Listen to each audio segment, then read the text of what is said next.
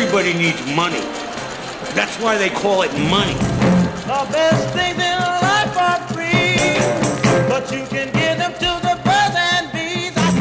From Fool Global Headquarters, this is Motley Fool Money. It's the Motley Fool Money Radio Show. I'm Chris Hill. Joining me in studio this week from Motley Fool One, Jason Moser. From Motley Fool Supernova, Matt Argersinger. And from Motley Fool Pro and Options, Jeff Fisher. Good to see you, gents. Hey. Hello. Hey. We'll break down the latest on tech stocks, bellwether stocks, and more. We will dig into the power of thinking mathematically with best-selling author Jordan Ellenberg.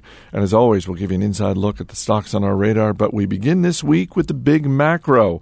Fed Chief Janet Yellen announced this week what was widely expected. Maddie, another $10 billion taper in the Fed's bond buying program. Once again, the sky did not fall. Right. And we talked about this earlier in the week. The thing that gets me about the Fed now is exactly what you said, widely expected.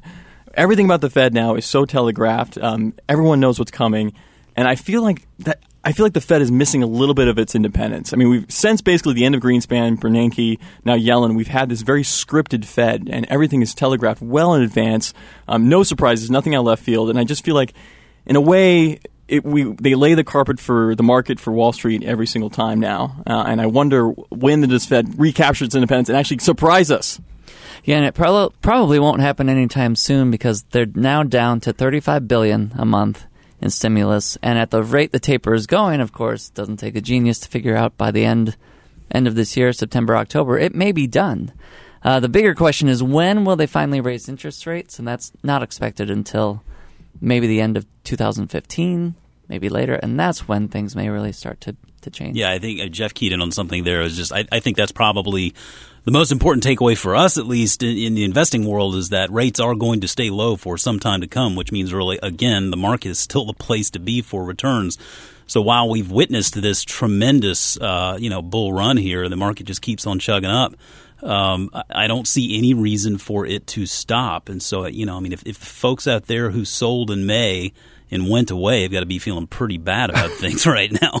And I think this serves as a great example as to why it's a neat little rhyme, and we love to say it every May, but it's certainly not advice that really makes any sense in the long run. Now, back to the Fed, I mean, there have been, if you look at some of the inflation numbers, they have been a little bit higher on some of the year-over-year numbers now. So, again, back to Jeff's point, it's just that's going to be the next big question. When do those rates come up? And if the inflation numbers continue the way they're going, that actually might happen sooner than later. Yeah. We'll see. That would be your surprise. That would be a surprise. Well, if the Fed's $10 billion taper was the worst-kept secret in the business world, the second worst-kept secret was the unveiling of Amazon's new smartphone. The Fire Phone can be yours for just $199. It comes with a one-year subscription to Amazon's Prime service.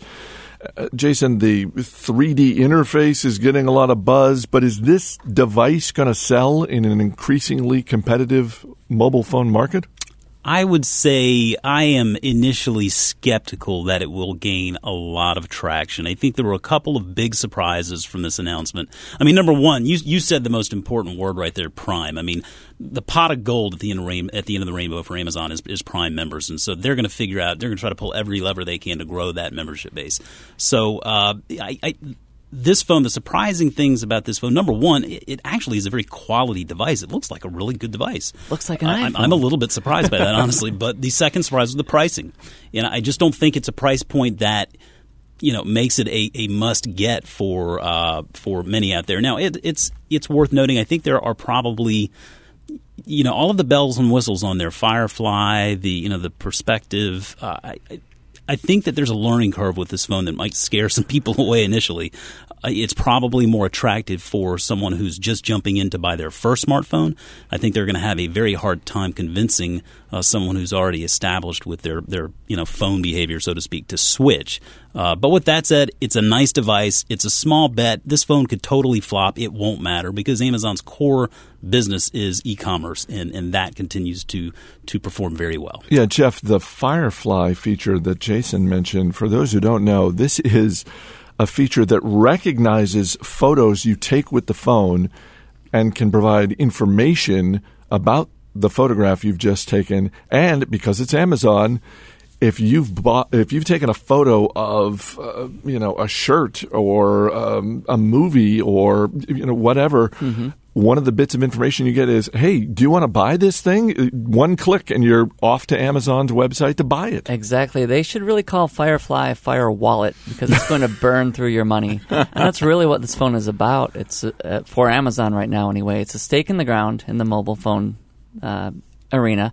But I don't think they expect to take on Apple and Samsung anytime soon. Those two just dominate the whole smartphone market, and to really make headway into there will be very difficult. But if they get enough loyal Amazon users to use this thing, who then buy even more on it, and then over the years get more and more smartphone buyers, it's all a way to sell more through Amazon, really. Jason, the event was held at 2 o'clock Eastern Time.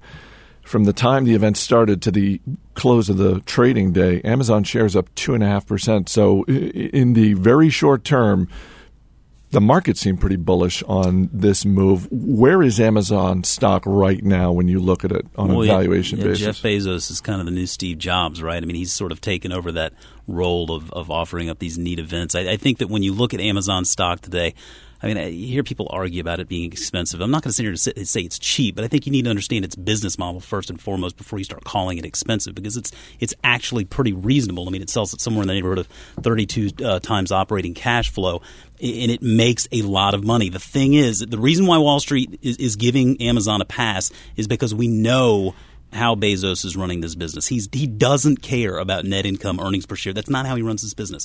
And so you may not agree with that, and that's fine. Don't buy the stock. But he's running this business on a cash flow basis, and he's one of the biggest long-term thinkers out there today. And so if you look at that, take it for what it's worth, and understand that if you want to own Amazon shares, you're going to hold on to them essentially indefinitely. Today, I think the stock actually still looks very attractive, considering e-commerce is just in the very beginning stages.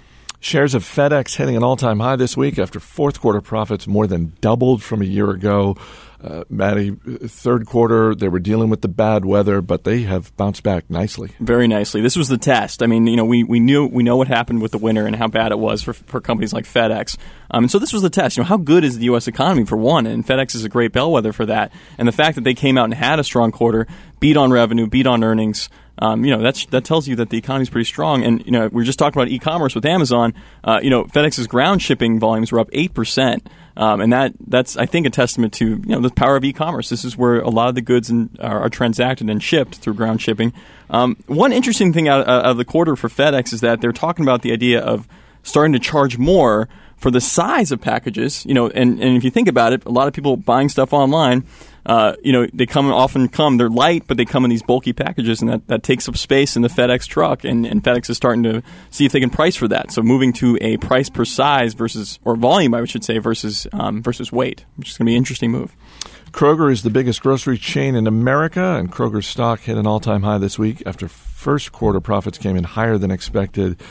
Jason, that Harris Teeter acquisition seems to already be paying dividends for them. Kroger was upgraded to neutral. I mean, if that's not a buy signal, I don't know what is. I mean, but it's interesting to look at Kroger and compare it to something like Whole Foods. You're right. I think the acquisition of Harris Teeter was a smart one. Kroger's already a big player in an industry where scale matters a lot. They did note where food cost inflation was playing out on their consumers' choices a little bit, so they're seeing more the sort of trading down on the meat side of things, more chicken and pork, for example, along with more store-bought brands. The nice thing about Kroger is that they don't have to make this transition to a value offering. They've always been a value offering. That's how they've been running that grocery store forever, really. We saw the other side of the coin there last month with Whole Foods earnings. They're making this transition to becoming more of a value proposition for shoppers, and it's obviously playing out on Whole Foods stock today. I think they still have plenty of runway to go as far as growing the store base. But when you look at Kroger, Kroger trades at 17 times earnings. Whole Foods is at like 28, and that's after just getting shellacked last earnings season. Kroger, there's no secrets here. You know what you're getting, and it's a business that's run on razor-thin margins. When I see something like that, I would much rather invest in something like a Costco, which runs on those same razor-thin margins, but has a wonderful membership model that just brings in a lot of cash up front. Yeah, and Whole Foods is, as Jason said, it's really in the doghouse, and that showed up Friday morning, and shares got clocked just because Kroger, I presume, had decent results. But Whole Foods is growing same-store sales and expects to at a higher rate than Kroger does. Whole Foods expects 5% or higher same-store sales growth. Kroger was around 4.5%. Yeah. So when you want to buy a company is when it's in the doghouse. And with Whole Foods, if you have a long time horizon, they have much more room to grow their store count. Co-CEO John Mackey, I'm obliged to say, he's a member of our board of directors here at the Motley Fool. All right, guys, thanks. Coming up, the latest move by one visionary CEO has investors asking if he's a genius or just plain crazy. Stay right here. You're listening to Motley Fool Money.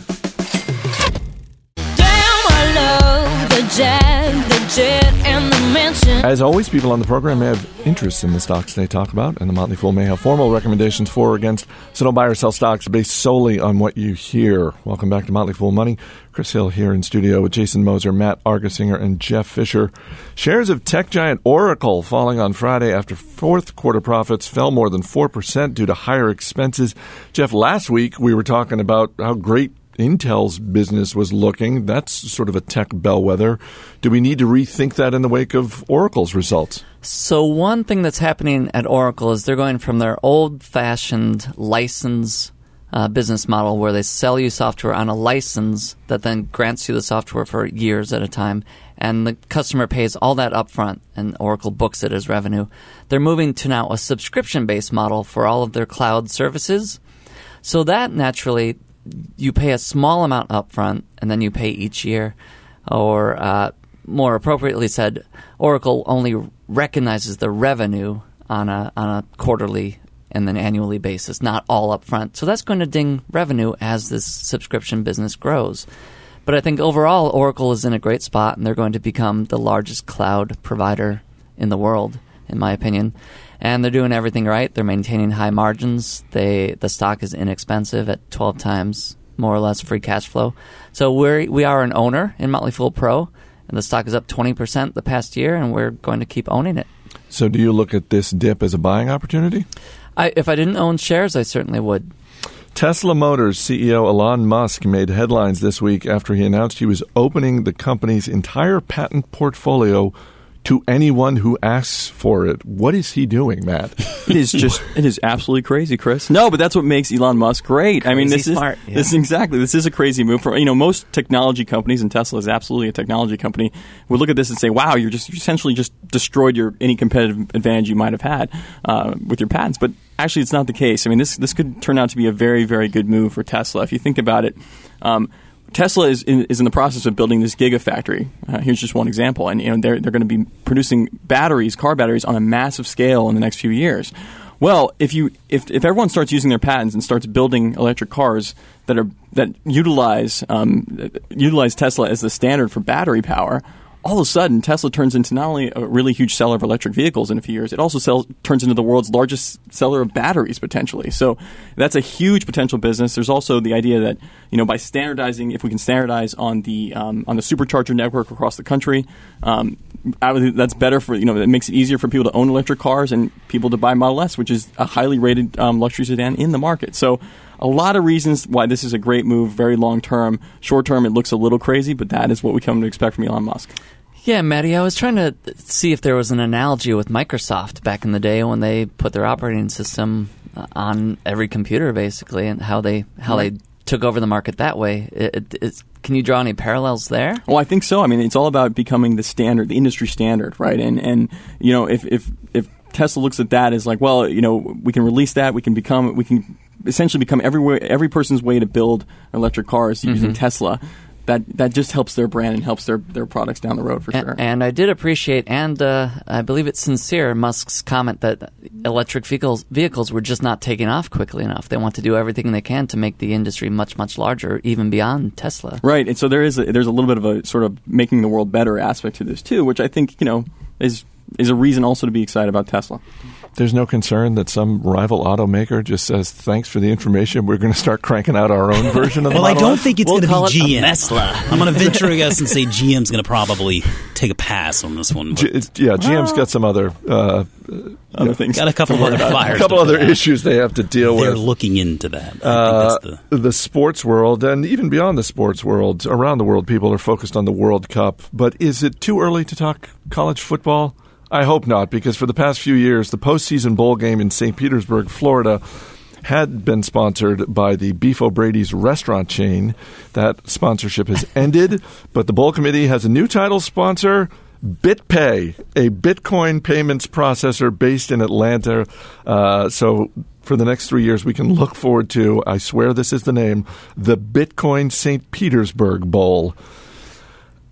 Is it now? Can we call a market top? I mean, Will the bowl outlast the Bitcoin? That's a great question, because I think that if you assume that this, if BitPay is paying roughly what Beef O'Brady's was paying for their sponsorship, somewhere in the neighborhood of $400-500 million a year, I don't know how much money they're making in their own business to warrant that. But what's the over and under here? 2 years for the sponsorship? I mean, they're not going to make it through the full 3. So what scares me from a serious point of view here, I've had a couple of people hit me up on Twitter asking about this, and I think you just need to remember that Bitcoin, this is not an investment. Don't treat it like an investment, and if you don't understand it, just avoid it. I mean, it's a headline. We'll tune in for the bowl game, though. I was just checking the price right now. I haven't looked for months. Bitcoin is around $597 right now. Oh, that's a steal. It's just, yeah. All right, let's bring in our man Steve Broido from the other side of the glass, because it is time for the stocks on our radar. Jeff Fisher, you're up first. What do you got? Well, I know it's kind of cheating, but Oracle. I think the stock is a value at around 12 times free cash flow, as I said, and I love to buy a business that is changing its business model in even small ways or big ways like this in such a way that it makes the future look brighter than right now, even as they're doing well right now. And the ticker? ORCL. Steve? Maybe a silly question, but what does Oracle do? They sell software to enterprises that can do everything, mainly database, but everything from manage your HR to manage your processing. But it's mainly a database enterprise software seller as well as hardware. Nice to know you were listening to the show, Steve. I thought Jeff covered that a segment ago. We didn't talk about it, though. Jason, what do you got this week? Started digging into Covance, ticker CVD. It's a drug development services company, meaning it provides early and late stage services to big pharmaceuticals and biotech industries, even the food industry. But they develop long-term contracts with businesses like Sanofi and Kellogg.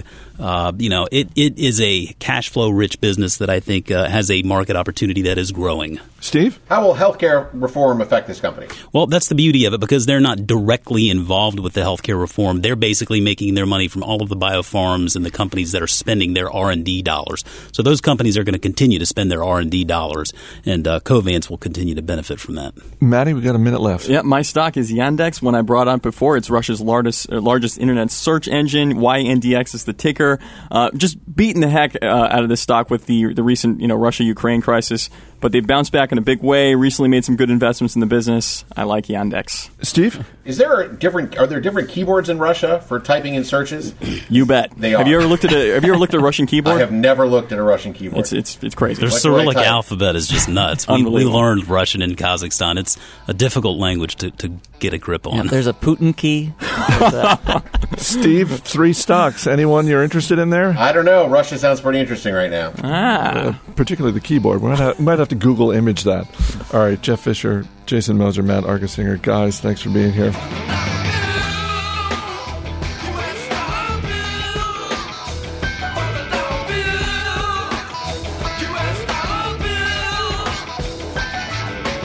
Up next, the power of thinking mathematically. Stay right here. This is Motley Fool Money.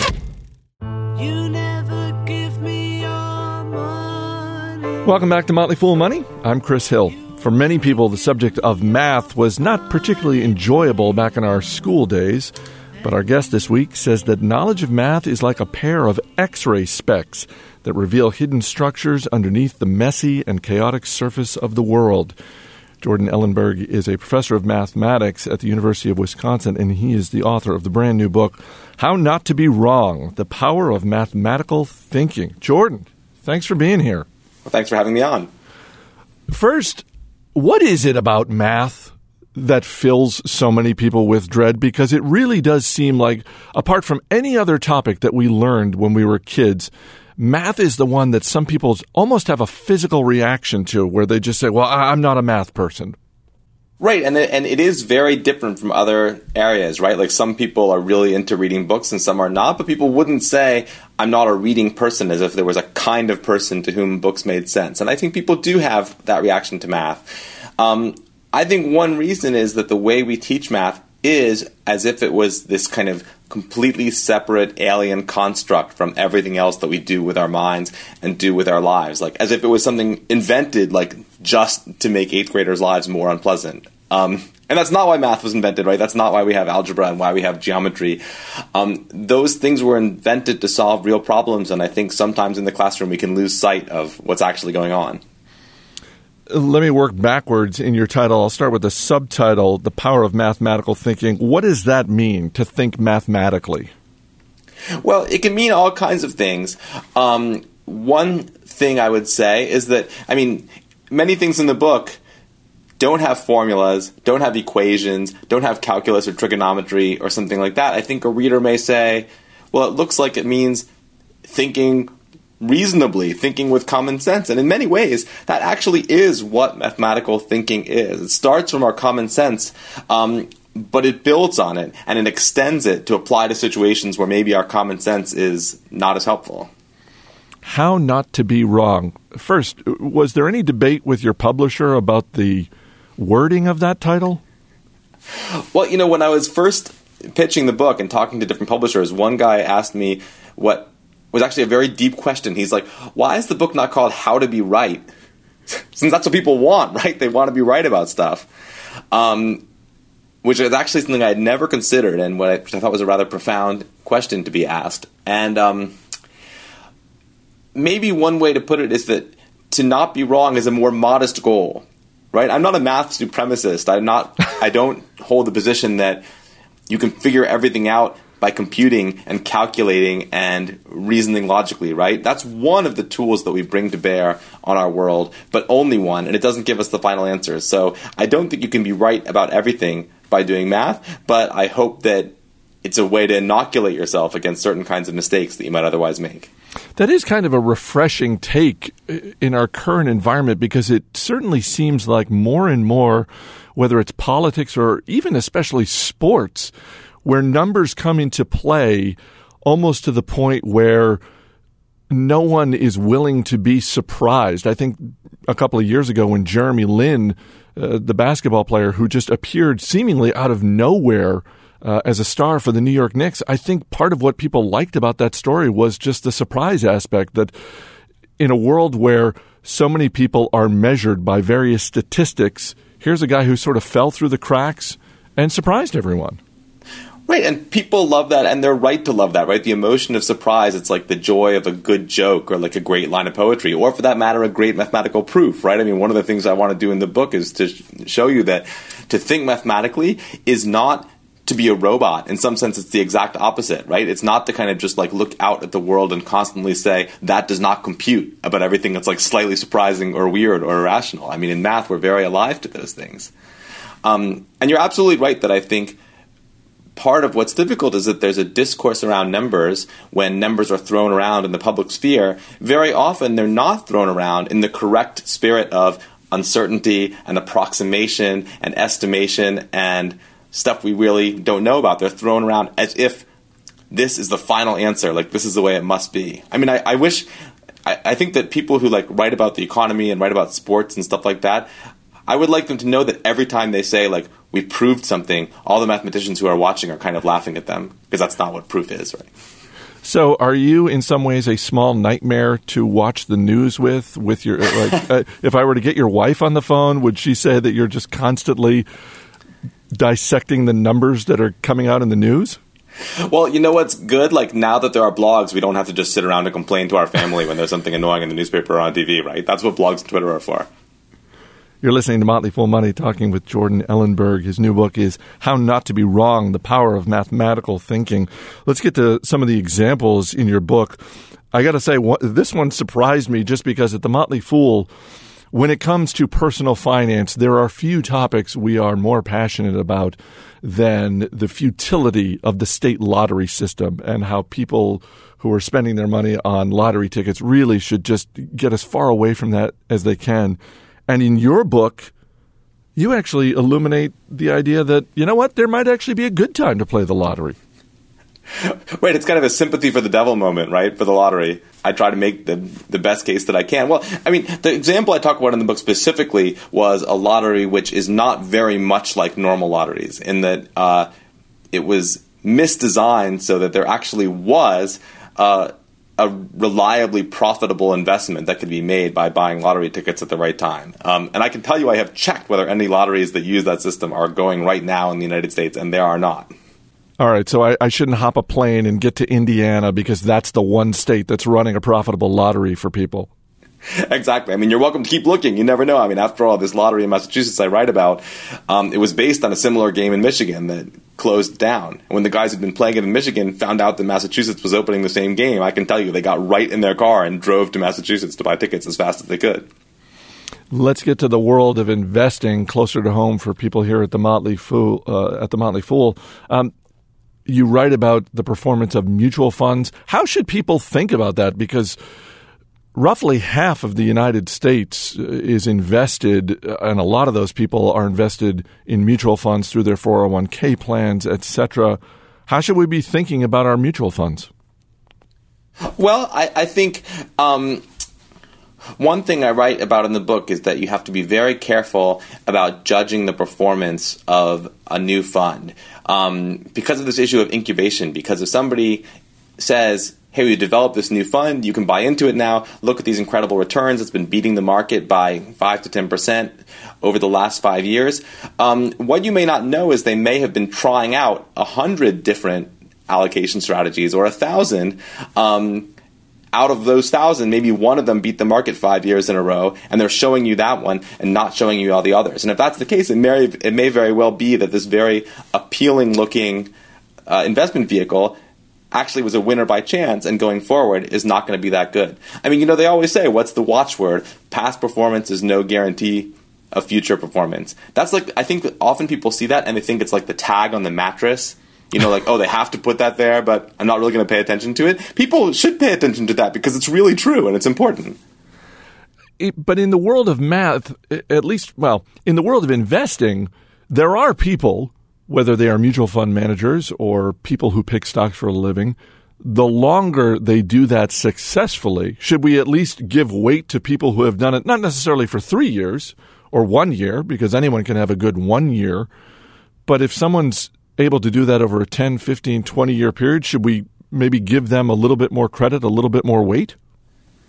Well, I think even there, a vigorous skepticism is warranted, right? Because that somebody would beat the market 10 years in a row. Well, of course somebody's going to, because so many people are playing the market now. There's so many people who are trying. That being said, I mean, this controversy about to what extent there are people who have a skill in consistently beating the market and to what extent it's just luck. I mean, that is a controversy that has been raging in investment circles and in financial mathematics circles for decades. Let me put it this way.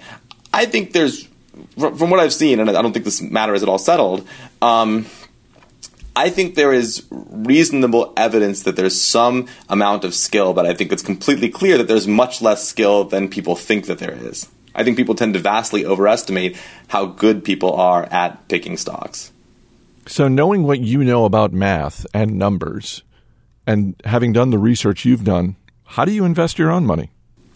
I stick it in a big fat index fund and never think about it again. I know that's incredibly boring advice. It's like eat a lot of vegetables and take the stairs at the office. So it's boring, but I have to admit that that's what I do. Well, eating a lot of vegetables and taking the stairs at the office, that tends to work out as a general rule of thumb. Yeah, there's a reason that that's the standard advice, because it is actually correct. And everybody wants that to be a magic bullet. You know what I mean? Oh, if I eat acai berries instead, I don't have to do any of that. But you're listening to Motley Fool Money, talking with Jordan Ellenberg, professor of mathematics at the University of Wisconsin. He's also the author of the new book, How Not to Be Wrong, The Power of Mathematical Thinking. we touched on this a little bit earlier in our conversation, but when you think about how math is taught, not at your level, we'll get to the college level in a minute, but at the grade school level, how should we be teaching kids about math when it's grade school, middle school, that sort of thing?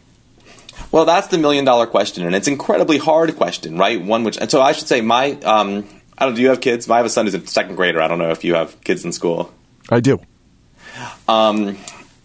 So I will say this. When I see the stuff that's going on in second grade, I feel like somebody out there in curriculum is really thinking hard about what should be in there, because I think this is pretty different from when we were in elementary school. I mean, kids in kindergarten, first grade, second grades are making histograms and like learning about distributions, right? They're making bar graphs. They're doing little toy markets where they make little art projects and then sell them to their fellow classmates and like raise and lower the price and see what happens. Like, did you know this stuff is going on in school? I did not. So I think that I think that people really are thinking about what should we be doing in math going forward in the 21st century. There's a huge amount of probability and statistics in the curriculum now, not in second grade, but in junior high school and high school that wasn't there before. I think all that is great, but that is not to say that the situation is perfect. And I think in some sense, teachers in K-12 are under tremendous constraints, right? Because their students, by and large, are subject to high-stakes tests, and the future of the students and of the teachers and of their principals and of their schools all depends on the results of those tests. So I think we talk a lot about what teachers should be doing, but I think we ought to be talking more about what the people who write the tests should be doing. Because those tests control a lot. They're not going away, and if we want things to happen that we care about in the math classroom in K-12, we have to make sure the tests, to the greatest extent possible, are testing for those things. And I think that's something that's not talked about enough. Do I have this correct that both of your parents were statisticians? Were and are. So they're statisticians. You're a math professor. How much pressure is there on your second grade son to go into the family business? I try not to pressure him. He likes a lot of different stuff. He is pretty sure he's going to be a Major League Baseball player. That's his plan right now. And I actually suggested to him, just so he had options, I was like, you like math, and like all the baseball teams now hire people who are interested in math, like study the statistics of the players. And he said, well, Daddy, that's great because most Major League players retire when they're 40, and then I can go study statistics for the baseball team. Right. After he walks into the Hall of Fame, then he can get a job crunching numbers for his team.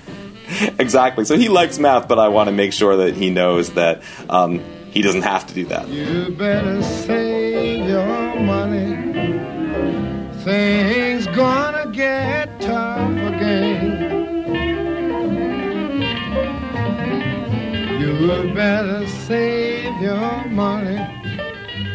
Things gonna get tough again. When you ain't got... Coming up, more with Jordan Ellenberg. This is Motley Fool Money. Money don't buy everything, it's true. But what it don't buy, I can't use. Welcome back to Motley Fool Money. Chris Hill here talking with Jordan Ellenberg, author of the new book, How Not to Be Wrong, The Power of Mathematical Thinking. How did the research process for this book affect the way you teach your students at the University of Wisconsin? It affected it a lot, and I feel like it really re-energized me in the classroom to kind of constantly be building this storehouse of stories related to the concepts that I teach, every day in the classroom. And not just that, but also I think, math is taught in a very historical way, right? It's taught as if it's just been there forever. And when you really, in the book, I write about a lot of the history, because one way to really understand an idea is to try to put yourself in the world where that idea was not there and see it be created, right? That's one way to really get a handle on it. And going back to those worlds and really seeing just how much the early thinkers in mathematics did not see it as this separate sphere that had nothing to do with the world, but was very tied in with their thinking about philosophy, their thinking about politics, even their thinking about religion in many cases. That was inspiring to me as a teacher, and it made me feel like I want every class I teach to have that and not be as if we sort of go through an airlock into math world when we walk into the classroom. So when do you think we got away from that? Because as we talked about earlier, there really is this separation, the airlock of math, like you just referred to. When do you think, did you discover a point in history where we just started to think differently about math and the way it's treated? That's an interesting question, and it's really, in a way, it's like a question about the history of math education, which I don't write about so much in the book. One thing I will say, we just got an amazing collection in the library at the University of Wisconsin of math textbooks going back to about the 1880s and 1890s. So you can really see, firsthand how math was being taught. And one of the amazing things about looking through these, well, one thing is that these are like actually used textbooks from Wisconsin, so you can see that kids in like 1910 wrote the exact same stuff in pencil in their math books as kids do now, so that's kind of amazing. Various like obscene slogans and all this stuff. Really? The obscenities haven't improved in 100 years? Yeah, the obscenities we have, that's a perfected system, man. But the other thing is just that the arguments that we're having now about math teaching, like, how much should it be about following precise algorithms and getting correct answers versus how much should it be about discovery and estimation and conceptual understanding, this back and forth, and people talk about it as if this is an issue about the Common Core, right, this thing that's being introduced over the last 5 years. These arguments are the same arguments that have been being played out in the pages of math textbooks for decades, since before you or I was born and since before our parents were born. And it's quite startling to like really see that and see that in the 1930s people were wrestling with the same thing of like, are the questions going to be kind of socially relevant, or are they going to be more algorithmic and formulaic and things like that? These things are not new and they have nothing to do with the Common Core. For those of us who are parents and are looking to get our kids a little bit more interested in math than they may be at the moment, what advice do you have? Well, I think so one thing is that there's just a vast array of resources, both old and new, that are great for kids. And obviously it really depends on the kid and what their interests are. So a kid like my son, or like I was at that age, who's like super obsessed with baseball, like baseball statistics are a great way in. You know what I mean? Like there's still like a huge amount of obsessive writing about baseball and statistics and how we judge players and stuff like that. And of course that can be translated into whatever sport your kids are interested in. I don't know, maybe your kids are super interested in investing, for all I know. Is that how it works when you work for Motley Fool? That is absolutely not the case. But there probably are some kids, right? The Alex P. Keatons of the world who are into that.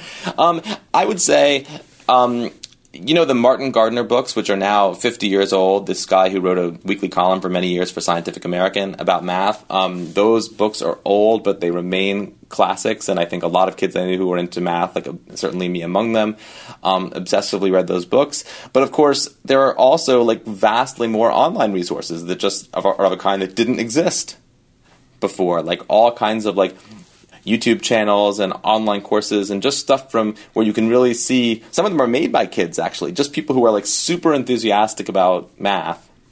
I think the challenge though is if it's kind of like eat your vegetables, like people are not going to be into it, right? If you're sort of saying do this because it's good for you, most kids don't respond that well to that. So sometimes, there's a game called Dragon Box. Have you ever seen this? I have not. It's my kid plays it on iPad. I think it's probably on every platform. It's a very interesting game which, to some extent, teaches part of algebraic thinking and algebraic manipulation, but it really looks like a game. Like you would never know. It's kind of the math equivalent of when you like feed your kid like kale and lettuce by like grinding it up into a meatball so they don't even know they're getting their vegetables. It's a bit like that. Well, you already had me at dragons, so I'm already interested if there are dragons involved. Great, yeah, for kids who love dragons, absolutely. The follow-up book is going to have the word dragon in the title, but this book is How Not to Be Wrong, The Power of Mathematical Thinking, and a lot of people are buying it. It has already made the New York Times bestseller list. Jordan Ellenberg, thank you so much for being here. Oh, thank you for having me. It was great. That's going to do it for this week's show. Our engineer is Steve Broido. Our producer is Matt Greer. I'm Chris Hill. Thanks for listening. We'll see you next week.